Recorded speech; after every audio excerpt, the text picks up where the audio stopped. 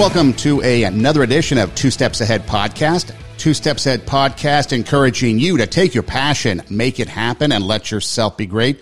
I'm Son Edom, and coming up on the show, we've got a very special guest that we're going to be talking to. In fact, you probably see him on the screen already. Now, before we get to him, we're gonna let him actually kind of give us the information. But what we're going to start out talking about is 2021 is the 100th year of the Tomb of the Unknown Soldier. If you don't know what the Tomb of the Unknown Soldier is, then you're in the right spot because you're going to find out about it. And Ethan Morris is my guest. And Ethan, you actually you stood post at the tomb, but you are forever a tomb guard. So as we start off, could you I know one of the requirements is as a new member of the old guard, as they say, is to learn the history of the tomb. So I thought maybe instead of me sharing the history, you could give us your wisdom as to what the tomb is, what it represents for people that don't know what it is. Let them know what it is. Yeah, thank you so much, Son, for having me on here today. And, your intro, of course, reminded me of the fact that we really should be living every single day to the best of our ability. And I oftentimes don't do that. But in 2003, I enlisted in the United States Army, and I had asked my recruiter if I could go to the place in Arlington National Cemetery that's right outside Washington, D.C., called the Tomb of the Unknown Soldier. And my recruiter said there's no way that I could go there. Don't worry about it. And I then said, that's fine. I will join up as an infantry paratrooper. But God had other plans, and from infantry school, I got recruited to Arlington National Cemetery, which is a huge honor. So to those of you who don't know, the Tomb of the Unknown Soldier dates back to 1921, and it was to celebrate that we won, it was to a place for mourning for all the fallen from World War I, but it was also to commemorate and celebrate that we won World War I. Which was entitled, the Great War, or the War to End All Wars. So we were very, proud and happy. There was a lot of unknown soldiers who were obliterated, sadly, over in Europe. So there's no place for their family members to go and actually mourn. So England and France had started a Tomb of the Unknown Soldier. France at the Arc de Triomphe, and England at Westminster Abbey. And we were kind of looking at that and thinking that we should start a place like that as well. So we commemorated. It took us a while, as it does sometimes in Congress, to do anything. But by the time, because the war ended in 1918, and the Tomb of the Unknown Soldier was dedicated and opened, commemorated in 1921. And again, kind of the history, there was 5 major battles that America participated in Europe during World War I. And some of those battles lasted months on end, almost a year long, horrific battles when you think about it. But what they did is they chose 5 unknown soldiers or sailors, Marines, Air Force, whoever they were. We didn't have the Air Force at that time, but Marines. They found unknown Americans from that battlefield. They ended up bringing them into the USS Olympia, one casket team at a time, in a solemn ceremony. And they were kind of like moved around within the ship, the USS Olympia. And then from there, Sergeant Edward F. Younger, he went down and he had a wreath, kind of like if you ever see a wreath-laying ceremony at the Tomb of the Unknown Soldier. That's what he had. He had a wreath, and it was his job to go down. And now the caskets were moved around. Nobody knew which casket came from which battlefield. So now they literally did represent all the battles. And then he chose the casket that then became interred at Arlington National Cemetery. Now, is it true that they've since been able to, since World War I, then World War II added another soldier that was unknown, and then Korean War, and then the Vietnam War, and so forth? Yes. Yeah. So the history there at Arlington National Cemetery is you have originally in World War I, it was just like a tabletop memorial. And then over time, they realized that it needed to be a little more impressive. And they put a 79,000-pound marble marker on top of the tabletop of the Tomb of the Unknown Soldier. And that is over the World War I unknown. Well, then World War II happened. We were shocked. Again, we thought we already beat the Germans. The and the war to end all wars. And now here we were in World War II. So we dedicated so much time to fighting that war that by the end we were fatigued, 1945. And then by 1951, just 6 short years later, the Korean War started. So we didn't even have a chance to dedicate a World War II unknown. So then we fought the Korean War quite hard and fast for a few years, from about 51 to 53. We're still in Korea. There's just kind of a ceasefire there. But then after that, in the mid-50s, we were able to regroup as a country. We realized that there were so many unknown soldiers from both of those wars that we did a double internment, it's called. So we did a double internment, one soldier representing the World War II unknowns, one soldier representing the Korean War unknowns, and those were put out in 2 little crypts. They're not little, but 2 crypts in front of the World War I unknown. So we have actually 3 unknowns there at the Tomb of the Unknown Soldier. Fast forward a few years, and Vietnam reared its ugly head. We fought there for over 10 years, from the late 60s to the late 70s, lost over 50,000 soldiers. It was very political within our culture, and unlike anything today, as we know.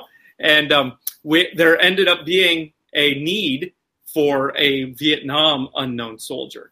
There wasn't that many that were unidentified during the Vietnam War, and it was kind of a controversial choosing, because to be an unknown, you can't ever have any records around you. And unfortunately, some of the Vietnam soldiers, they were identified by, this would be one of these 100 men, which technically that's known, even if you don't know who he was. So as soon as that happened in the late 70s, the families started petitioning Congress to disinter him, or the body that was buried there at the Vietnam unknown. And in 1998, I mean, when you think about it, just over 20 years ago, they disinterred the unknown from Vietnam, and they were able to easily identify him because he was going to be one of 2 soldiers. And he was identified as First Lieutenant Michael J. Blassie. His family is from Missouri, and they wanted him sent home to their national cemetery near them. So he was in a wonderful and honorable ceremony. And there is no, and this is good news, there is no unknown to take that spot in the Vietnam crypt. So we've just left it empty because so many men did die over in Vietnam. And then they inscripted it with a wonderful inscription honoring and dedicating all the fallen military of Vietnam. I was able to go there back, I think it was 1985, and see the changing of the guard and see the tomb, visit Arlington, the Eternal Flame. And it's really, I don't know if you want to say awe-inspiring. I don't know what the right words are, because you have loss of life, but then in that loss of life, you see just the sacrifices that were made. You see the fact that these people are being honored in the highest respect possible. And so it's really awe-inspiring. So anybody that hasn't been there, if you go to Washington, D.C., should definitely be on the places to go, because it really is a fascinating place. And watching the changing of the guard as well is pretty phenomenal ceremony. What made you decide or want to be a tomb guard? Well, I had seen it. I mean, you mentioned that you went there in the 80s. And what's interesting is not much has changed over the decades that people have been there. And I'm honored that I earned badge 548, and I'm just a small link in the chain of men and women that have stood guard there at the Tomb of the Unknown Soldier. I visited there right after 9/11 as a civilian. I was 19 years old. I was filming a movie on the East Coast called Gods and Generals. It was a Civil War movie. And I was so happy, but then 9/11 happened, and we didn't even know what was happening. We just found out that we were attacked. And a month later, around Veterans Day 2001, my manager said, "Hey, let's go to the Tomb of the Unknown Soldier." And I actually didn't know anything about it. So I accepted. I was very excited. Like you said, there's something, it's hard to put your finger on it, because, a lot of us maybe haven't served in the military. We haven't lost someone. My grandfather was over in World War II in the European theater. He was a civil engineer, never actually saw combat. He built all the bridges for Patton's army to take, to win the war. Huge history, but yet I didn't lose somebody to World War II. So I visited there in 2001, and I was just amazed. And there was something in my heart that said, this is for you. And I remember asking my recruiter, because of 9/11, I wanted to enlist in the Army. And I'd asked my recruiter, and he said, you can't go here. You can't serve. We don't recruit to Arlington National Cemetery. So it was always in my heart, and there was something there, but I didn't even know really why or what. And then at Fort Benning, Georgia, where I was going to infantry school and parachuting school, airborne school, I ended up getting recruited out of 500 guys. They recruited about 10 of us to go to Arlington. Usually, I mean, we don't know why. They say it's due to our test scores. I think it's probably due to my good looks. But they'll deny all of that. And my test scores weren't that high, so I doubt that was the reason too. But either way, I got recruited to Arlington. I did ask the recruiter, could I serve at the Tomb of the Unknown Soldier? He said, I doubt it. That's not how it works. We're recruiting to go serve in Arlington National Cemetery. And if you do well there, then you can volunteer at the Tomb of the Unknown Soldier. So I did volunteer. I ended up getting assigned to a casket team. I did over 300 burials in Arlington from 2004 to 2005. And then from there, was able to actually serve in President Ronald Reagan's funeral, not as a casket bearer, but as the marching element. If you watch the marching through the Capitol, there's a lot of pomp and circumstances with the military stationed in D.C. And then from there, I was able to eventually volunteer at the tomb, where I earned badge 548. Now, when you first become a Guard member, a member of the squad, what is it that you have to go through? I know there's significant training, because I've seen one of the things that drew me to, so I was there in 85 and saw the tomb. And back then, there wasn't the internet, so you couldn't really see all the stuff that we can today. Go online and Google search anything and it pops up. And so I just had to relive the experience through pictures that I took. And I still have them today, and so I keep them because it was a special trip. Going and seeing that, one of the best things I've ever done, one of the most remembered things, memorial things I've ever done. But so there wasn't a way to go back and then bring up YouTube and watch videos and stuff like that. And so we didn't really know much about it, except maybe what was told to us in the Encyclopedia Britannica or something like that. But since then, I've seen a lot of videos, watched documentaries. I know you put out a documentary one time, and that's just phenomenal. The behind the scenes look at what goes on with you guys when you're there. But what's the first thing that you guys have to do when you're getting trained to be a Guard? The first thing is you have to volunteer, because it is a volunteer mission, and you have to have something in your heart that says, I want to go work harder than everybody else that's here, that anybody else has done, and do it for months without any thanks. Months without even being seen, because it's not about us. And through that experience, you start to learn kind of the dedication that it's going to take to be a Tomb Guard. So it's a first 2-week kind of drinking from a fire hose experience, where you're memorizing about 10 pages of knowledge, which you have to memorize word for word. You have to memorize the whole ceremony outside, which people see, but that ceremony happens every 30 minutes during the summertime and every hour during the wintertime.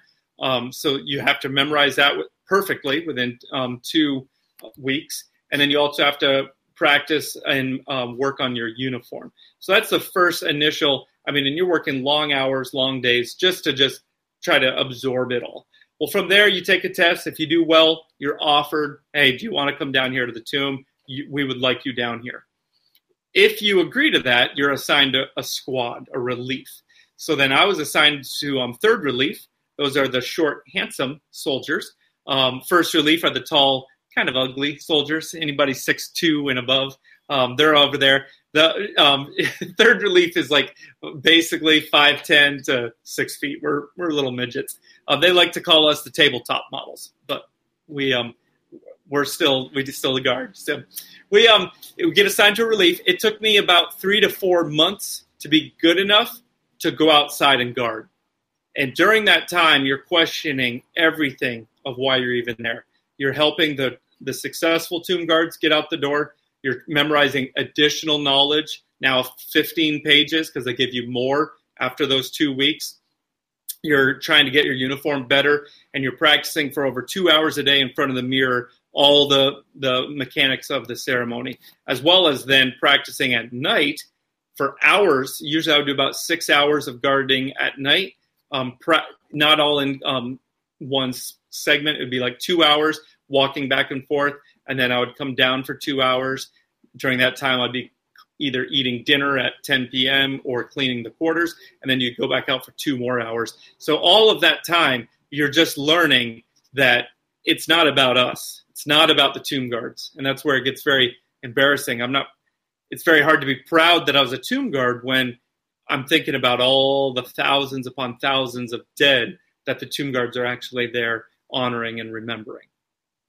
But it's one of those things that is, required. I mean, I guess not required, but, it's a duty. It's a duty where they need people. And I know the discipline that you were talking about. I've seen it in the documentaries and in the videos. The discipline, people don't understand just what it takes. I mean, the discipline, you're not watching TV. There's nothing about the news. I mean, like you said, it's all about anything but you. And in such a narcissistic world, that is just completely a different mindset. So you're learning all this knowledge, but you guys don't say anything unless someone gets rowdy, and then you remind them to respect the tomb. So what's the purpose, I guess, in learning all this knowledge? Yep.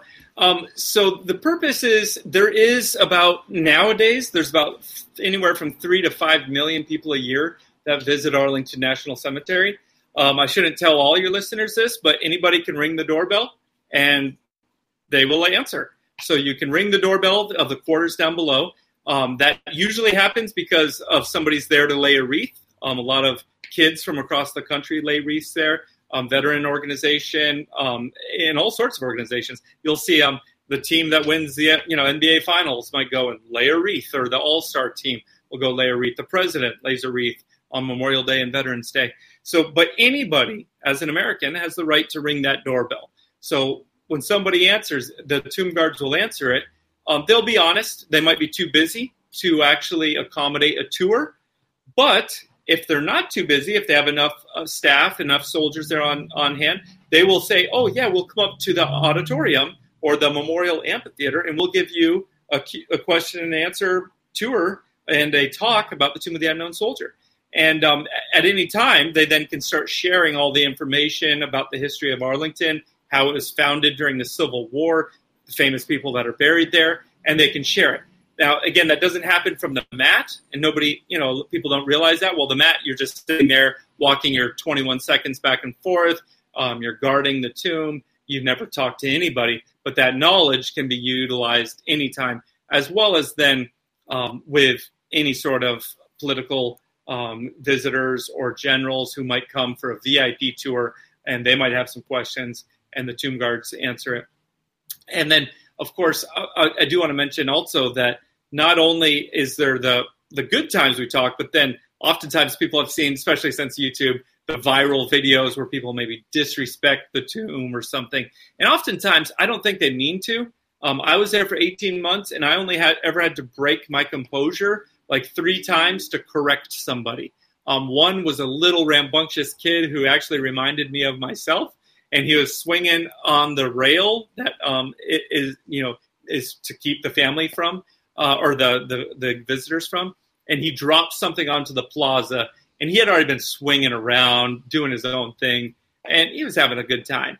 And he ended up jumping down onto the plaza to go after it, but that's disrespectful. So we have to come to a quick, stop in our marching, snap the weapon down into our hand, which is called port arms, and then we break them off, as we call it. And I told him, everyone will remain behind the rails and chains at all times. And he ran behind the rails. I think he cried. His mom was mortified. And I was scared because I'd only done that like twice in 18 months. So I was like, oh, man, I just ruined a kid's life. And but then you just have to keep marching. And he was fine and stuff. But there's the other time when we actually interact with them. Maybe he's a future guardman. I don't know. If he's a little bit like you, maybe he's a future guy. I do hope so. No, but it's funny you mentioned that because there's, I think, on social media, one of the platforms, there's an actual channel or a bunch of videos where it's become more and more, or at least it's captured on video more and more regular. Mm-hmm. People kind of so-called disrespecting the tomb by doing, I've seen pictures or videos of people trying to get a selfie. So they cross over the barrier and they actually want to get up close to take their selfie. And that's not exactly, that's the complete opposite of what you guys are doing with that self-sacrifice of walking. So I actually you are completely right. And I actually only have a couple of pictures of me serving there that I own. I know there's been tens of thousands of pictures taken, and they're spread throughout the world. But when I was there, it was from 2005 to 2006, and I personally only have a handful of photos. When you're in training, you're not allowed to have your family go take your picture. So some soldiers do, but my family didn't live anywhere close to me, so they never did that. And if they did, I would never tell the guys who were training us because, again, they're trying to make us realize that it's not about us. I couldn't imagine being a guard nowadays when everybody's carrying around a cell phone that can take, 4K pictures, video, like, oh, hey, girl, why don't you take my picture and text it to me? Crazy. As well as then there is, you mentioned earlier, you can't watch TV.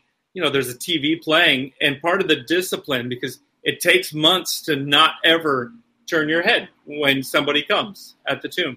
So part of that training is when you're down below, you can't touch a certain table, the badge table. You can't sit at the badge chairs. You can't watch the badge TV. So something might be happening. And like if something major happened, let's say 9/11, which is again before I got there, a sergeant would have to tell you, it's okay for you to watch the TV. This is important, and then you'd be allowed to check it out. And again, with cell phones, the world has just changed, But because of that, a lot of soldiers don't have a lot of pictures of themselves down there. And when you think about, again, the selfie culture that we live in, if they're sitting there posting selfies saying, I'm serving at the tomb, they're probably not going to be serving there very long. So what happens if you look at the TV, or maybe you violate some of those things because you're getting used to being trained, getting that mentality and focusing on what you're doing as opposed to all the distractions?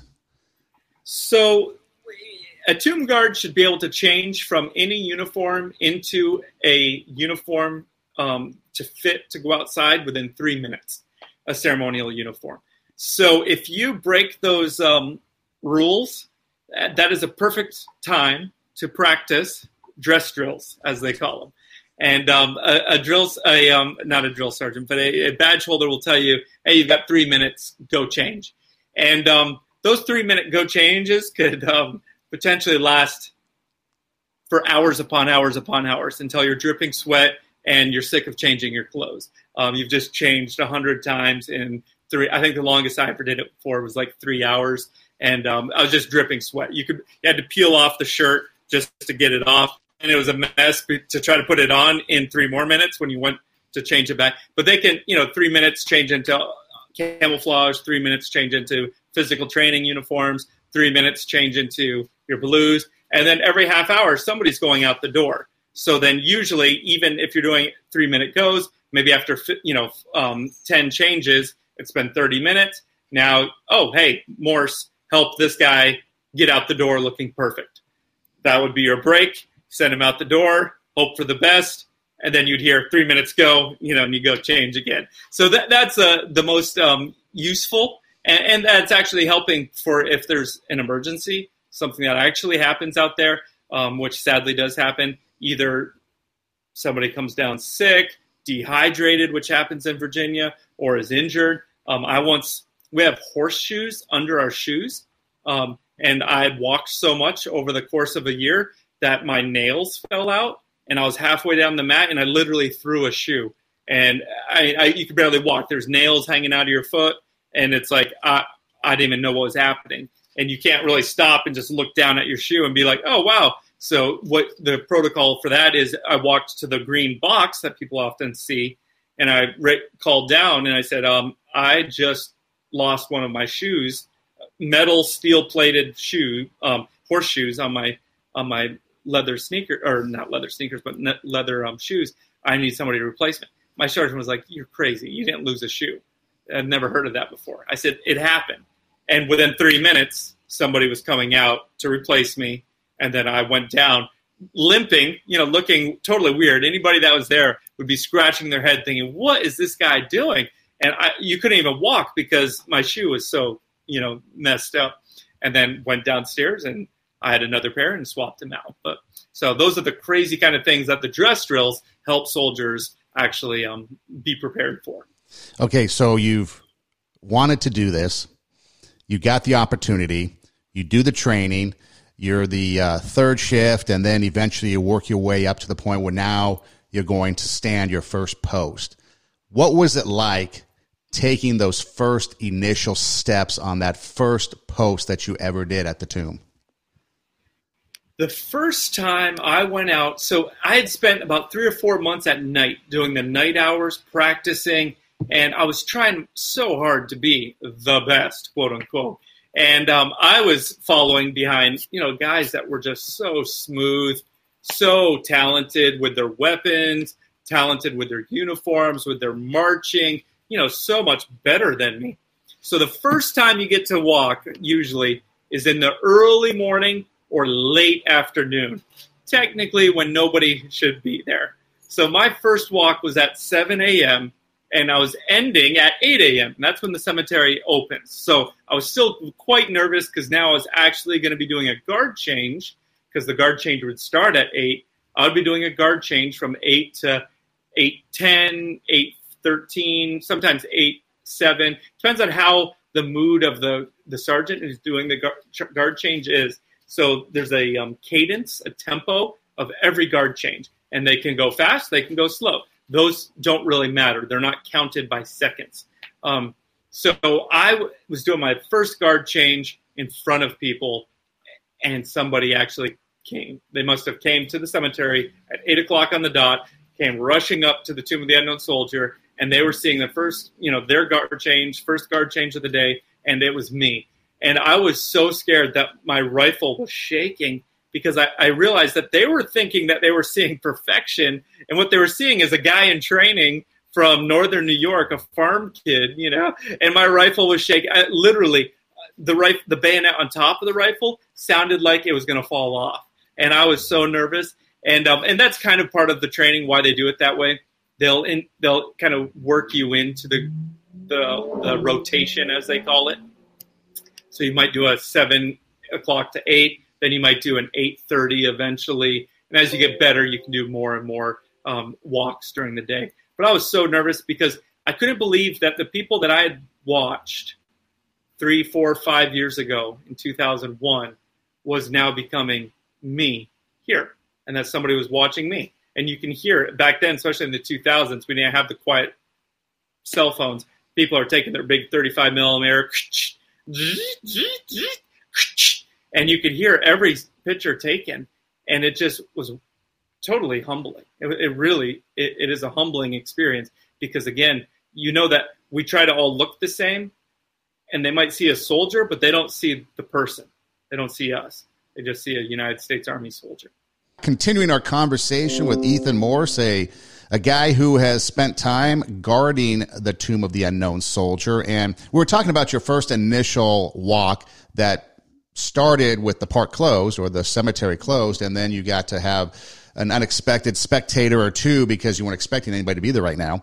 And so you get a little nervous and your bayonet's shaking. And so I guess that's to be expected your first time out. But when they're doing the change and you're doing the changing of the guard and the guy's inspecting everything, what is it that he's looking for, and what happens if he finds something he doesn't like? So great questions. And the inspection is a real inspection that happens. So usually it starts with the weapons inspection. You present it. The weapon is usually always pristine, and the sergeant of the guard or the sergeant changing the guard is doing a white glove. It is a real inspection, opening the chamber, checking sticking his white gloves into every portion of the weapon up and down. If he finds any dirt, which he never does in a perfect world, if he finds any dirt, he'll end up sending you back down. Now, finishing with the inspection and the changing of the guard, they will actually also give you a visual of your uniform. Sometimes things are messed up. on actually my last walk, my hat was a little crooked. I'd hit it with my weapon, and he ended up reaching up, and my sergeant reaching up and having to fix it. They'll just do those on the spot corrections right in front of you as they do a visual inspection of your uniform, or if there's lint or dust that didn't get cleaned off, they'll reach up and kind of wipe it off. And then they'll then check, even look over the back of yours. And sorry, can you hear that?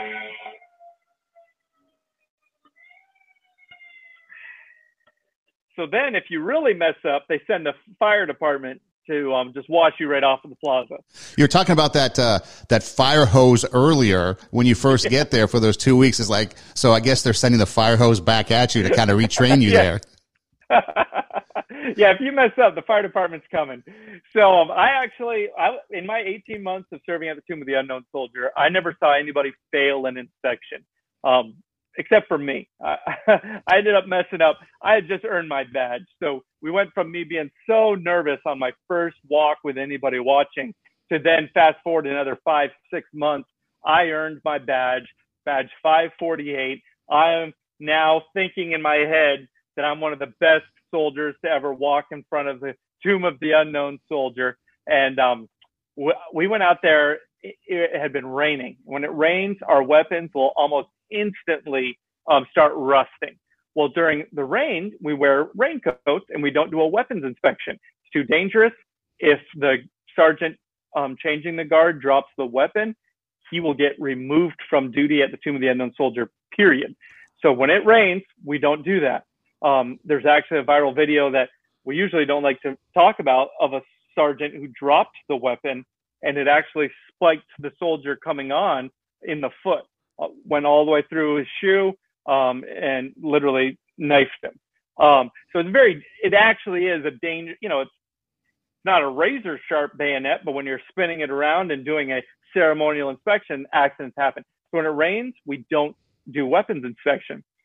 Well, it stopped raining, and my sergeant had told me that we were going to go out in blouse, which implies that there will be a weapons inspection, which as the tomb guard should have meant that I was supposed to wipe down the weapon and clean it from any residual moisture and rust or dust that had accumulated during the rains. Well, I was 10 foot tall and bulletproof, even for a short little third relief guy. And I walked out there thinking I was the greatest and went to port arms, snapped the weapon up. My sergeant grabbed it from me and did one swipe down, and his glove was all brown. And it had gotten a little rusty. I'd forgotten to clean it. One of the things that I find that's fascinating is you talk about the meticulousness of everything. Okay, you've got even the littlest of lints you got to brush off, and you got to make sure that is not there, the lint and stuff, as you come out. So the inspection isn't I'm going to fix the problem. The inspection is there shouldn't be any problem, but if there is, I'm going to be the last kind of resort to make sure that you're in tip-top shape as you then present to the tomb. Yeah. So I pulled up my weapon to port arms, feeling 10 foot tall and bulletproof. My sergeant grabbed it, did the one swipe, and it came up all dirty. And he just started breathing heavy. He was a very, very passionate man. Let's put it that way. He started breathing heavy, which was a little weird. And he shortened the weapons inspection. And you can do that by then going to kind of like a reset or a point one or a move one, where then the soldiers know, hey, you're about to get the weapon thrown back to you. So then he tossed it back to me. I was still a little confused, put the weapon down at my side, still feeling 10 foot tall and bulletproof, but now a confused 10 foot tall and bulletproof. And he whispered, as is protocol, this weapon is dirty, take this down and change it out for a clean one. And instantly, I'd never even seen it. We practice it. Every tomb guard practice. You always practice for the worst day of your life, oddly enough. So we all practice getting sent down for a mistake, but I'd never seen it. So I did an about face, walked down. I was back to shaking as if it was day one again. So confused. I was like, what is going on? Realized I'd forgotten to clean the rainy, now surface rust weapon. Swapped it out, went back out. He did the guard change, the weapons inspection, posted me. And then I had a long day learning about the importance of, or I should say a long day and night, about learning about the importance of cleaning a Rainier weapon before you go outside and guard America's most humbled and sacred memorial. I could only imagine what that would be like after listening to the changing 3 minutes, what it would be then cleaning the weapons. I'm sure every single weapon in the place was probably very, very clean at that point. Very much so. We take them apart all the time. And then he just has to stand there as a ceremony. Again, most people, even with YouTube, has never seen really a soldier get sent down. So he's just standing there awkwardly. There might be 1,000 people there wondering what in the world's happening. The guard change was supposed to happen at 1 p.m. and now it's 1:10, and he's just standing there. You've got the guard walking back and forth on the mat, and finally I come out, and yeah, it was an embarrassing day, but it was needful to also remember that I'm not 10 feet tall and bulletproof. That there's actually a job that had to be tended to, and we had to pay attention to even the smallest details. Now you got your badge. Okay. So you do the training and there's a period of time before you get your badge. You actually have to serve time before you actually get your badge. So what was it like when you were finally awarded the badge? Yeah. So it's kind of on the job training there. So it took me 7 months to actually earn, the Tomb of the Unknown Soldier identification badge. The soldier I got pinned with had been in training for a year, a whole 12 months. So he got badge 547 because he started training before me. I got badge 548. But the moment so many people kind of fail or they give up on that journey because it's a long road. So I started training with 3 other soldiers. They all ended up quitting. It took too long. They decided that it really wasn't worth the effort. The next class after me had 12 soldiers. Only 3 of them made it through. So it's roughly 0.25% of people that try to become Tomb Guards get through. But then earning the badge felt kind of surreal because, again, it was something I'd seen years ago, and it was something I said, I want to do. And then, and I didn't talk much about the fact that I was a casket bearer for a whole year, burying people in Arlington National Cemetery. I thought I would never do anything more honorable than that. And my casket team also would fly to Dover, Delaware to unload fallen soldiers from Iraq and Afghanistan. And, I did about 50 of those missions. And I never thought I'd volunteer to go to the tomb. I put it beyond me. I was like, I'm only would go there for the badge because I forgot that that's where we honor all the fallen, all the unknown. Because at that time I was like, I don't need that badge. Well, then earning the badge and realizing that I actually had learned so much about our nation and the history and the men and women who have really, not only given their lives, it's something that we flippantly say, especially around Memorial Day, maybe not flippantly, but it's easy to say, thank you for your sacrifice, or thank you for your, I'm sorry for your grandfather's loss. But then when you think about, and I've met some people, actually my uncle died in a shipwreck off of the coast of Japan and we never recovered his body. That's the unknown soldier. They're gone. There's no, not that you need a place to remember somebody's memory. Their memory will always live in our hearts. But the Tomb of the Unknown Soldier shows those people that our country honors their sacrifice, their loved one's sacrifice. And then by the time then I earned the badge, realizing that then I was a representation of our country's thanks was really, really awe-inspiring. When you look back at your time there, is there anything that, you've kind of been sharing all along what you've been going through, the feelings, the emotions and everything, and realizing that's not about self. It's about the tomb. It's about the soldiers that were there that were unknown. It's about everybody that sacrificed that is now laid to rest, or like you said, everybody that might be out in the battlefield or out in the Pacific or maybe the Atlantic that was never recovered. So it's really all encompassing to military people that were lost in battle. But when you think back and reflect upon your time there, is there anything that really kind of stands out as to, I'm so glad I stuck it out. I'm so glad I went through all that. I'm so glad that I was able to serve my time there because of this reason? Two things.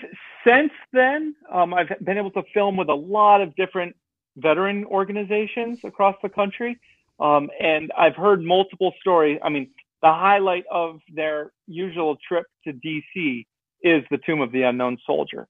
So hearing afterwards the amount of love poured on to the tomb guards has been like medicine for my soul. And then on, I think it was my last week, it might have been on my last day, God has a way of blessing us when we need it. It was a very emotional day. I was a little overwhelmed that I was going to walk off the plaza for the last time. And while I was on the mat walking back and forth, a little old lady leaned over, and again, never supposed to talk, different things, but she just whispered, "Thank you for your service." Maybe she was talking to the unknowns. Maybe she had lost somebody. I think she was talking to me. I started crying on the plaza as I just walked back and forth counting 21, because I knew that I'd actually poured 18 months of my life into walking on that mat, wearing out that mat, wearing out shoes to honor these people, the fallen. So those are the things that I look back to and kind of cling to as memories. And then just looking back, it seems like there's always another YouTube video or something that comes up where people are excited about it. And I'm just amazed that I was able to be, like I said, kind of a link in the long chain of all that our country has tried their best to show our fallen. Yeah, it's like you mentioned, you kind of are a representation to people. You're like a visual representation of what it is that people are going through. It's like something tangible that they can look at and see, you know what, I might have lost a family member. Maybe it was a grandfather. Maybe it was a parent. Maybe it was, a brother or sister. And we don't know. There's no kind of, people in death like to have finality. They like to have conclusion. They like to have, let's bring the body home. And like you said, it's just that final thing, that resting place. And sometimes it's not available. So you guys kind of represent that. And I think a lot of people really appreciate that more so than what we even think of today with all the videos and stuff. I think deep down, there's a lot of people that really appreciate those little things that you guys sacrificed and did and still do. At the tomb and other places, I can't imagine going to Dover and having to, collect the caskets and then bring them to Arlington and then go through that. Things that people have to process the grief of a loved one being lost, but then now there's someone else there to step in and be able to be there in the final moments to make sure that there's a proper burial, make sure that things are going right, make sure that there's nothing that is missed out and that they're being honored in their death. Because, like you said, we flippantly say, hey, thank you for your service or your sacrifice. And, we have Memorial Day and we have Veterans Day, and that's pretty much it as far as remembering veterans, unless you're part of an organization or something. But it really is those soldiers that have fought, whether they've survived and come back or whether gave their life.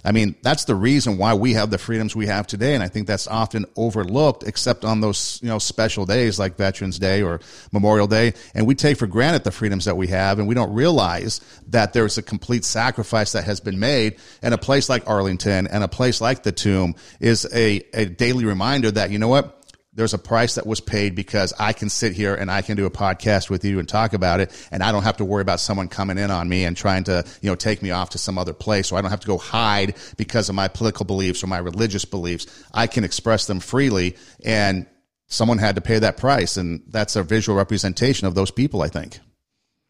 I think so. And there are millions upon millions of Americans that appreciate that and live their best life. And I like to encourage people. There's millions of millennial kids. Oftentimes they get a hard rap. I was born in 1982. I'm like on the cusp of, I don't know if I'm a millennial or not, but millennial kids. My cousin, quite liberal, volunteered like 3 years with FEMA and the Oceanic Institute for no pay. I want to do anything for no pay. So yeah, I sit here and say, well, I served my country. Yeah, and I got paid for every day I showed up. When I don't get paid, the famous saying is, if you don't pay the soldier, you're not going to have an army very long, you know? And it's like, but yet we love the army. We love the military. We love our country, but we do it, you know, there's just some give or take. But there are millennials out there that volunteer all across the world for nonprofits, for organizations. It's like there's hope for the future is my point of saying that. And I think that oftentimes we forget it in the, oh man, I hope that people understand the sacrifice of the past. And the reality is that I think there's a lot of people still sacrificing, and I'm proud of the men and women that are serving at the tomb now.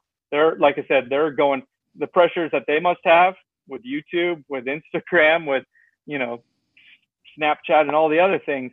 And they have to put that aside for 24 hours while they're at training to try to get through. I'm proud of each and every one of them. And you had also asked me about the things that meant a lot to us. Roughly 20 times a day, people could lay wreaths at the Tomb of the Unknown Soldier. You request that through Arlington National Cemetery. It's open for free for anybody. You then have to either buy a wreath or make a wreath. And oftentimes throughout our time there's wreaths and kids that want to lay a wreath for their school. They'll usually write essays to try to earn the honor of being the one of four. Only 4 people can lay the wreath at the time.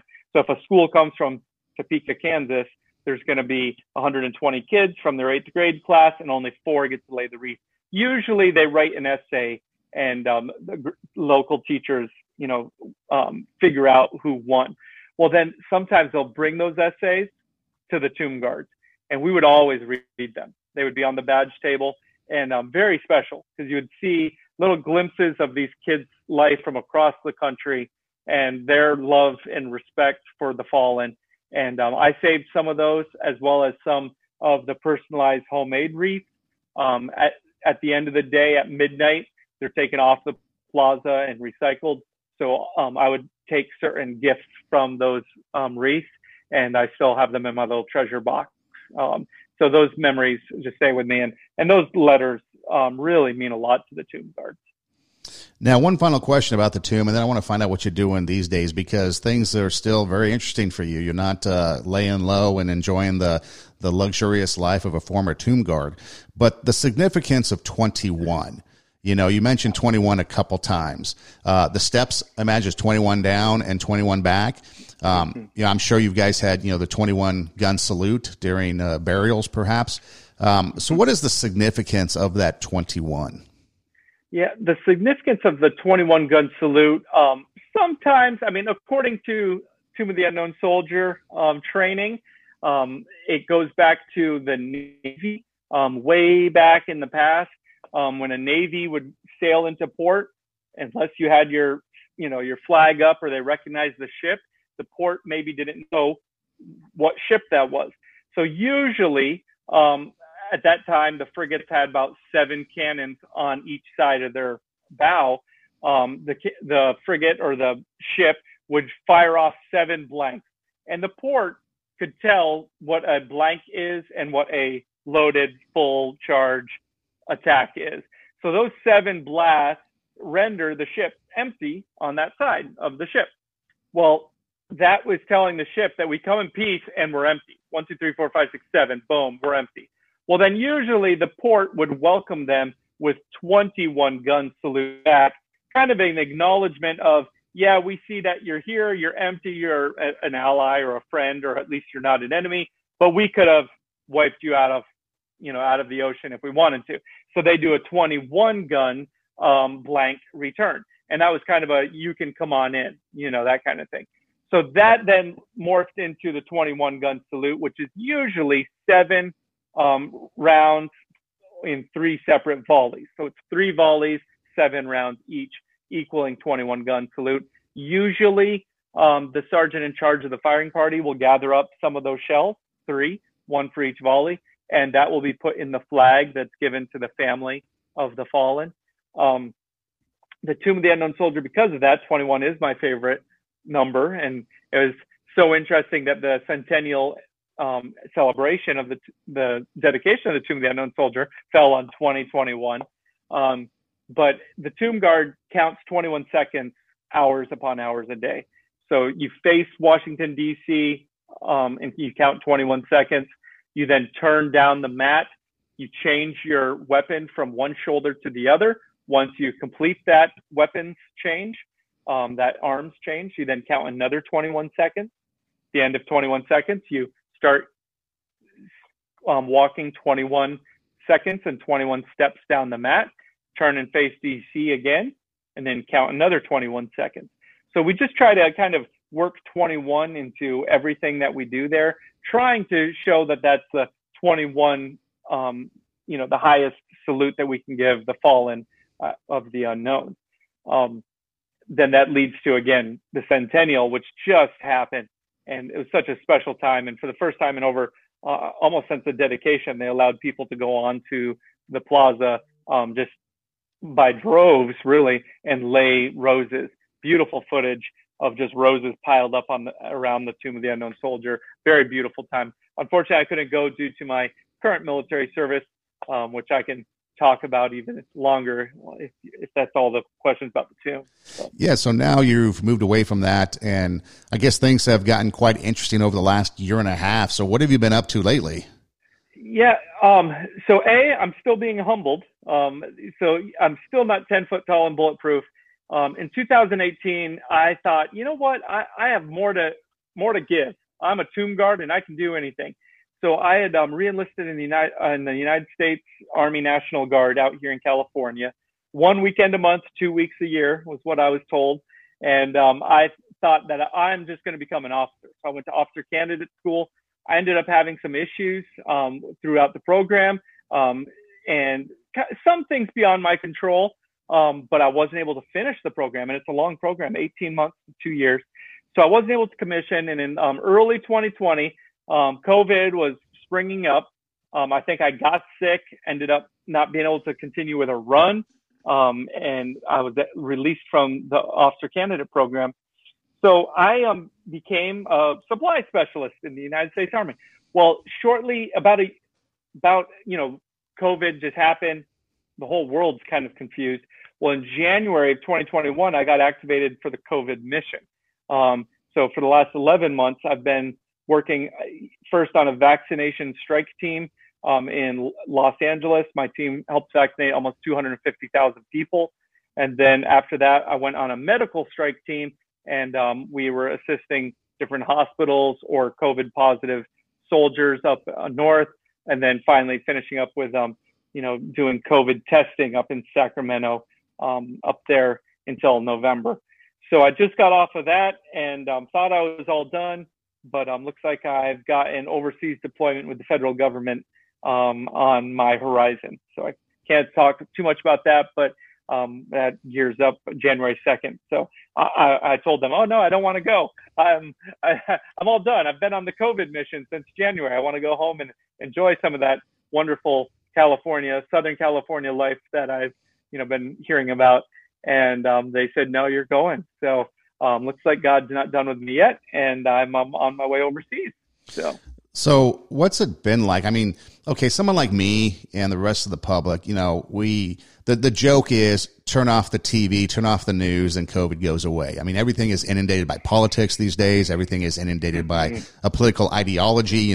This guy says that, well, the last president, we can't trust the virus or the vaccine to the virus, and so then the other guy gets in the office and I was like, oh, take it, so everything is clouded by politics these days. There's all kinds of infighting. Social media has really kind of thrown a wrench into everything as far as information, because everything's labeled misinformation, but is the misinformation the real information? I mean, it's just crazy out there because of the news and social media and politics.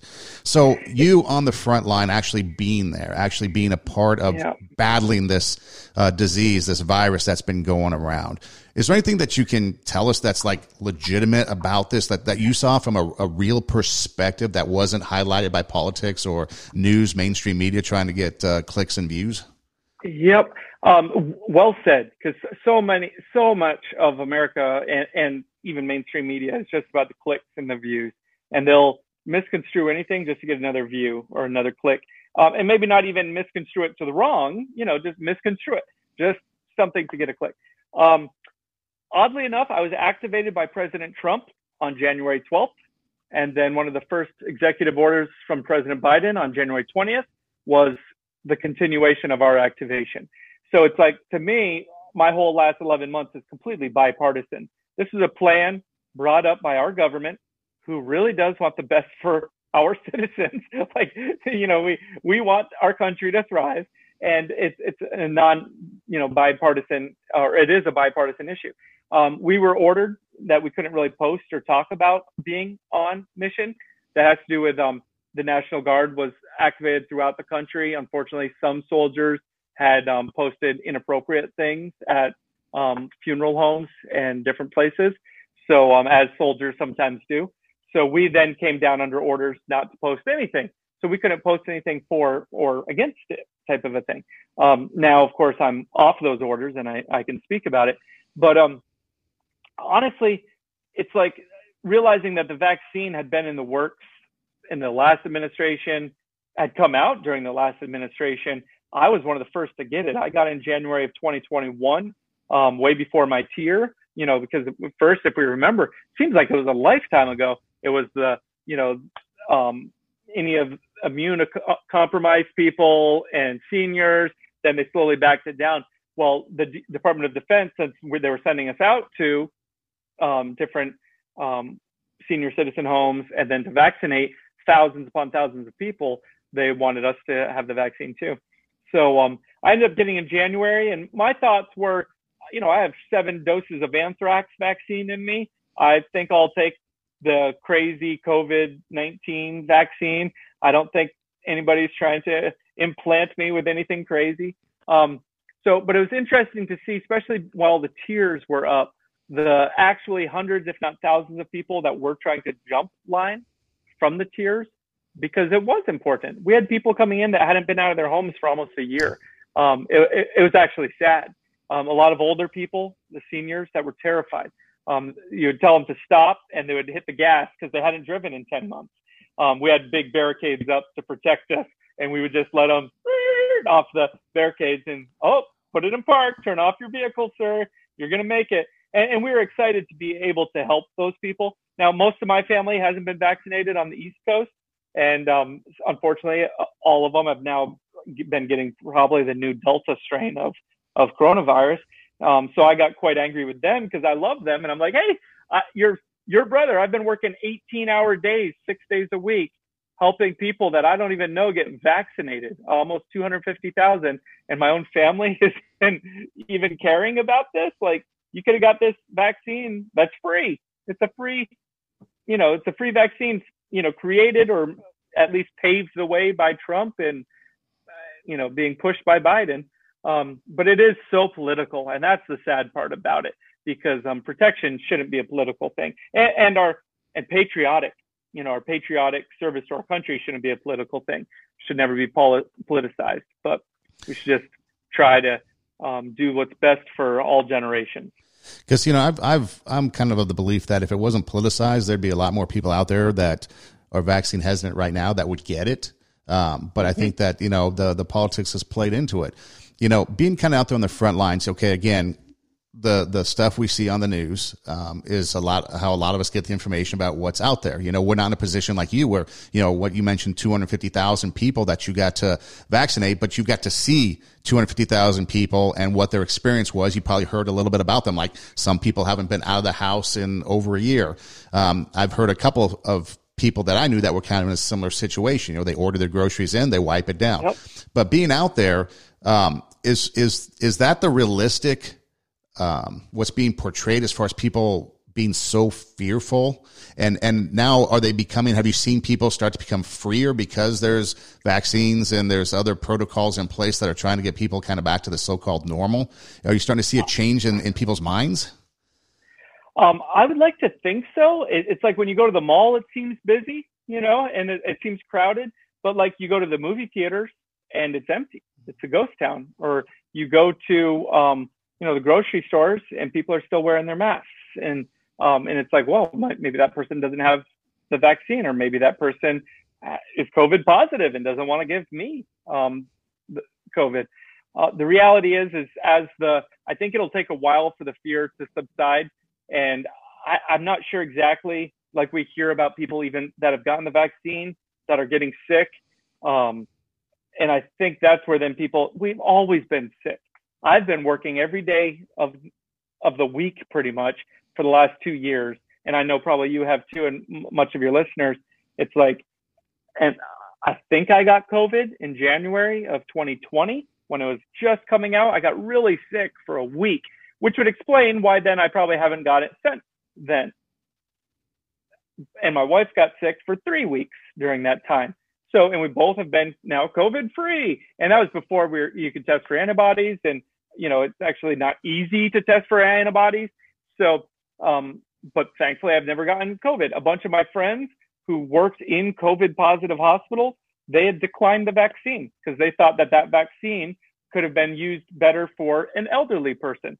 Well, there was enough vaccine for everybody. So our sergeant ended up telling them, look, dude, this is your vaccine. This is Department of Defense vaccine for soldiers. It's never going to go to an older person. It's never, you declining it is not helping anybody else. And my friend said, well, but I'm not worried about it. I've been in COVID hospitals for a year and a half and I didn't get sick. But it seems like COVID doesn't have a real respecter of persons. It just comes up at any time and sometimes in the weirdest ways. So I figured take the vaccine while I could. So during your time, because you've had a vast military career, you've gone from like the Tomb to and Arlington, which is one completely different aspect. I mean, that's on the other end of the spectrum as far as military service goes. And then you're kind of like on the front lines, kind of leading the charge here at home against one of the most devastating things that we've come up against. Do they correlate with each other, or does your experience, can you rely on one experience versus the other, or are they completely different, and do you get a whole different perspective on the world based on which type of service you're doing? I think they are a little different. I thought that this would be easy after the Tomb, but I'm almost 20 years older. I guess I'm 15 years older, and now I have, my wife, civilian world, because I thought this was just a part-time job. So it went from, this is just a part-time job that I can do, to, oh my gosh, this is my full-time job. And oh my goodness, this is difficult. These are long hours.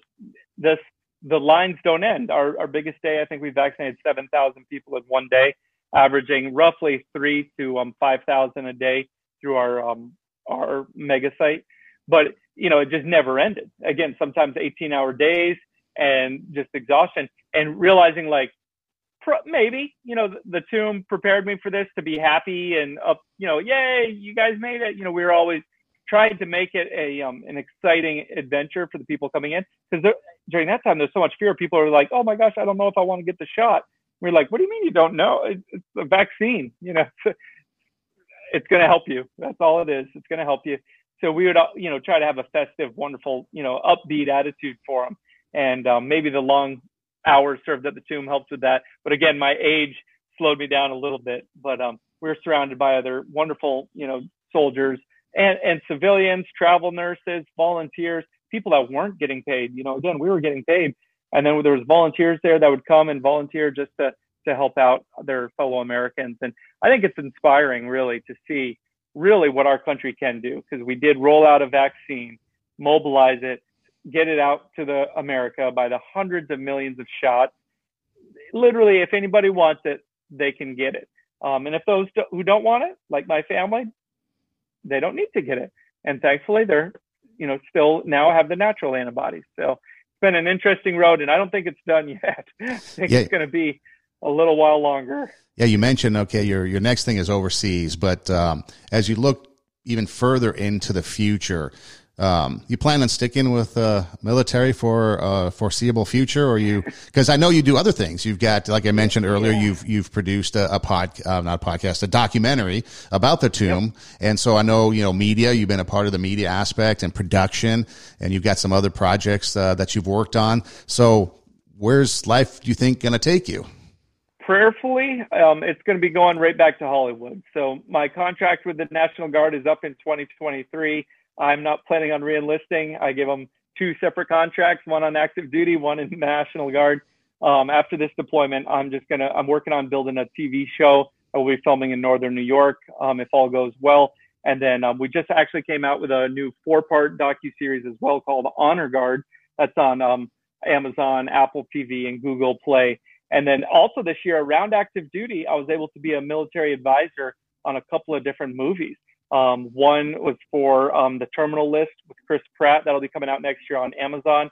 And I was their military ceremonial advisor. You can see where the connection is.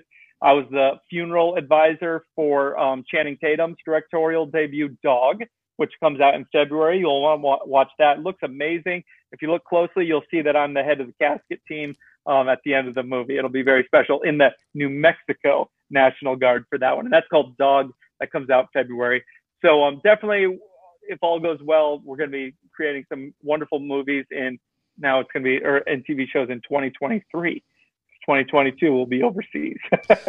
So how much do they listen to you as far as being the advisor? Do they take to heart what you say, or do they just be like, nah, we're going to do Hollywood the way Hollywood wants to do Hollywood? So on The Terminal List, we, unfortunately, I mean, great question, but on The Terminal List, the story is Chris Pratt's whole Navy SEAL team gets killed in Syria. So they're at a black site airport hangar, and all his friends, I think 12 Navy guys, are lined up in caskets, transfer cases. Well, we have production meetings, and the director asked if this is how it would look. And I made mention that is how it looks. Make sure it's not caskets, because the script said caskets. It has to be transfer cases, totally different looking shape and boxes. And I said, and if they were actually all killed and blown up, potentially one could actually have blood dripping out of it, because it's not a pretty sight when soldiers die, and that is what happens. And the director said, we're not going to have that on this movie. It's PG-13. Thank you very much for that information. And I said, I wouldn't have it either. I was just sharing how it actually happened. And that meant a lot to me, because he didn't dismiss me in a horrible way, but he just said, as an artist, that's not the look that they were looking for. And I perfectly agree. And that's what's interesting, is oftentimes people say, oh, they got this wrong, they got that wrong. Well, only 0.01% of maybe veterans would see that point wrong, and they know they got that wrong. And those are either artistic choices or even kind of a respect for the people that serve. You know, there's a saying like, oh, well, we don't want the uniforms perfect because this actor didn't earn that uniform, so we'll make a little mistake so that people will know. That's kind of a Hollywood misnomer that doesn't really happen. The reality is that when you book from wardrobe, so on The Terminal List, I went for fitting because I was a Marine. I got a enlisted Marines uniform, and they had put a officer Marines award on me. It was sewn on. By the time you go from fitting to seeing that to set, it's too late. And nobody except the one Navy guy watching it on Zoom is going to say, wait, that's the wrong medals with that. So, but they really do try. And that's why they had us, me and my business partner, Neil, there as the ceremonial advisors. And they took all our advice on the different ceremonial aspects of the very somber scene. Looking forward to seeing that late 2022. Now, one final thing I want to ask you, if you don't mind answering. So you mentioned faith a couple times and God leading your way. How has your faith and how has God played a part in all this? I mean, like I said, you've had some pretty emotional and pretty deep, military service when it comes to, I can't even, like you say, the emotion of being behind a casket team or burial team at Arlington and having to watch the family and the emotions of the family, burying a loved one. And then now you're on the front lines with COVID and you're dealing with a fear in the people, and you're dealing with, something that is literally causing death, and you're dealing with, a pandemic that has instilled in people all kinds of emotions. And so, you could really start to get into this mental state of a deep mental state, really, with all this kind of negative stuff that you're seeing and experiencing. So how has your faith kind of fit in there because talking to you, you're upbeat, you're happy, you're cheerful, you don't have really any negative things going on, you don't seem down. So I would imagine that you'd have to rely heavily on your faith here. Very wise and astute question. I am by nature a happy, upbeat guy. I have definitely been filled with a lot of anger in the past year. Long days, long hours. Kind of embarrassed to share. Probably really my wife and her family and my family are the only ones that really see it. And some of my soldier friends. My sergeant had to pull me aside one day and said, "Do you need a day off, Morse? You seem a little angry." And I was like, "No, I'm fine. I'm not angry." So as a Christian, like we were in church on Sunday, and I was sitting there thinking, like, why am I angry? Because I know, who holds the future. I know that my steps are all orchestrated ahead of time. I'm not scared really of COVID. I'm not scared of overseas deployment. I'm really not scared of anything. So, why would I be angry? And I guess I would just say that I'm still a work in progress, because I've definitely not handled everything correctly, especially this year. And I guess I'll probably kind of end at that I do rely heavily on actually just praying for the strength to actually do well. Praying to actually be a good example to my friends, which I know they all love me in the military, that all my squads, but I don't know necessarily if I'm pointing them towards, joy, eternal salvation, and, actual, contentedness. Because me personally, I want so much more of the Hollywood dream, and it's right out of reach. And then orders get extended, and now orders go overseas, and it's like you're still out of reach. But yet God has still given me different film projects throughout this year while on active duty that worked around my already planned vacation time. I just filmed an HBO, TV show last week, actually, that I wasn't even planning on. It just, the doors opened up. They were looking for some military guys, some guys with some experience with marching. I was able to get it. And I just gotten home from the COVID mission. My wife was upset that I went and filmed for 2 days, but it was awesome because it worked. It worked into our schedule. And those are the little gifts that I realized I'm not even in control of all the things that happen on this earth. Just have to keep taking one step at a time.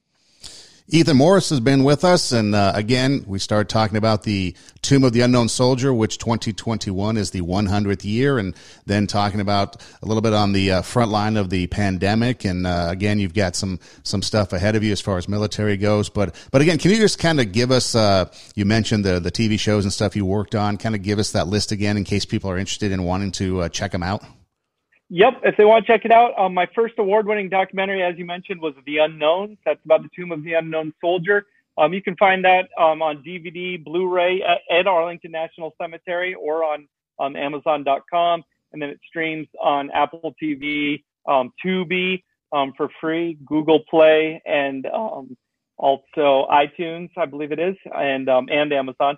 And then our latest is a 4-part docuseries called Honor Guard.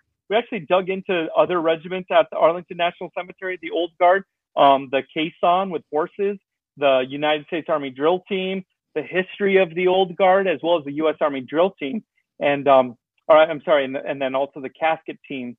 And those 4 were all narrated by Academy Award nominee Sam Elliott, who gifted us with his amazing voice and mustache. But you can't see his mustache as a narrator, but you can kind of hear it through the microphone. And those are all on streaming sites as well. Well, Ethan, thanks so much for your time. I know you've had a busy schedule and you got limited time off, but we appreciate you. And again, I know it's not everything that we can give, but thank you so much for your service, for everything that you've done. We truly appreciate it, and we look forward to even down the road, not only these projects that you're working on, but eventually when you get back into Hollywood, getting some of those projects rolling. We look forward to seeing those. And again, thanks so much for being with us here today. Thank you, Son. I really appreciate it very much. Have a wonderful day. You bet. And for those of you watching and listening, hey, thanks for listening. Do tell a friend. This is Two Steps Ahead podcast. Again, encouraging you to take your passion, make it happen, let yourself be great. I guess you don't really have social media, do you, or anything like that people can go to? Nothing crazy. You can find me on Facebook and I believe Instagram a little bit, but just Ethan A. Morse. And unfortunately, again, with the military, we're not allowed to post much that's relevant with our lives. And for us, Two Steps Ahead, the show, Two Steps Ahead, TWO, Two Steps Ahead podcast on Instagram, and my personal one, Edem Rocks, EIDEM, ROCKS at Instagram as well. And then anything and everything is radiowarp.com. That's radio, WARP.com. Once again, Ethan, thanks so much. We appreciate it, and we look forward to what you got going on down the road. And for the rest of you, we'll see you next time.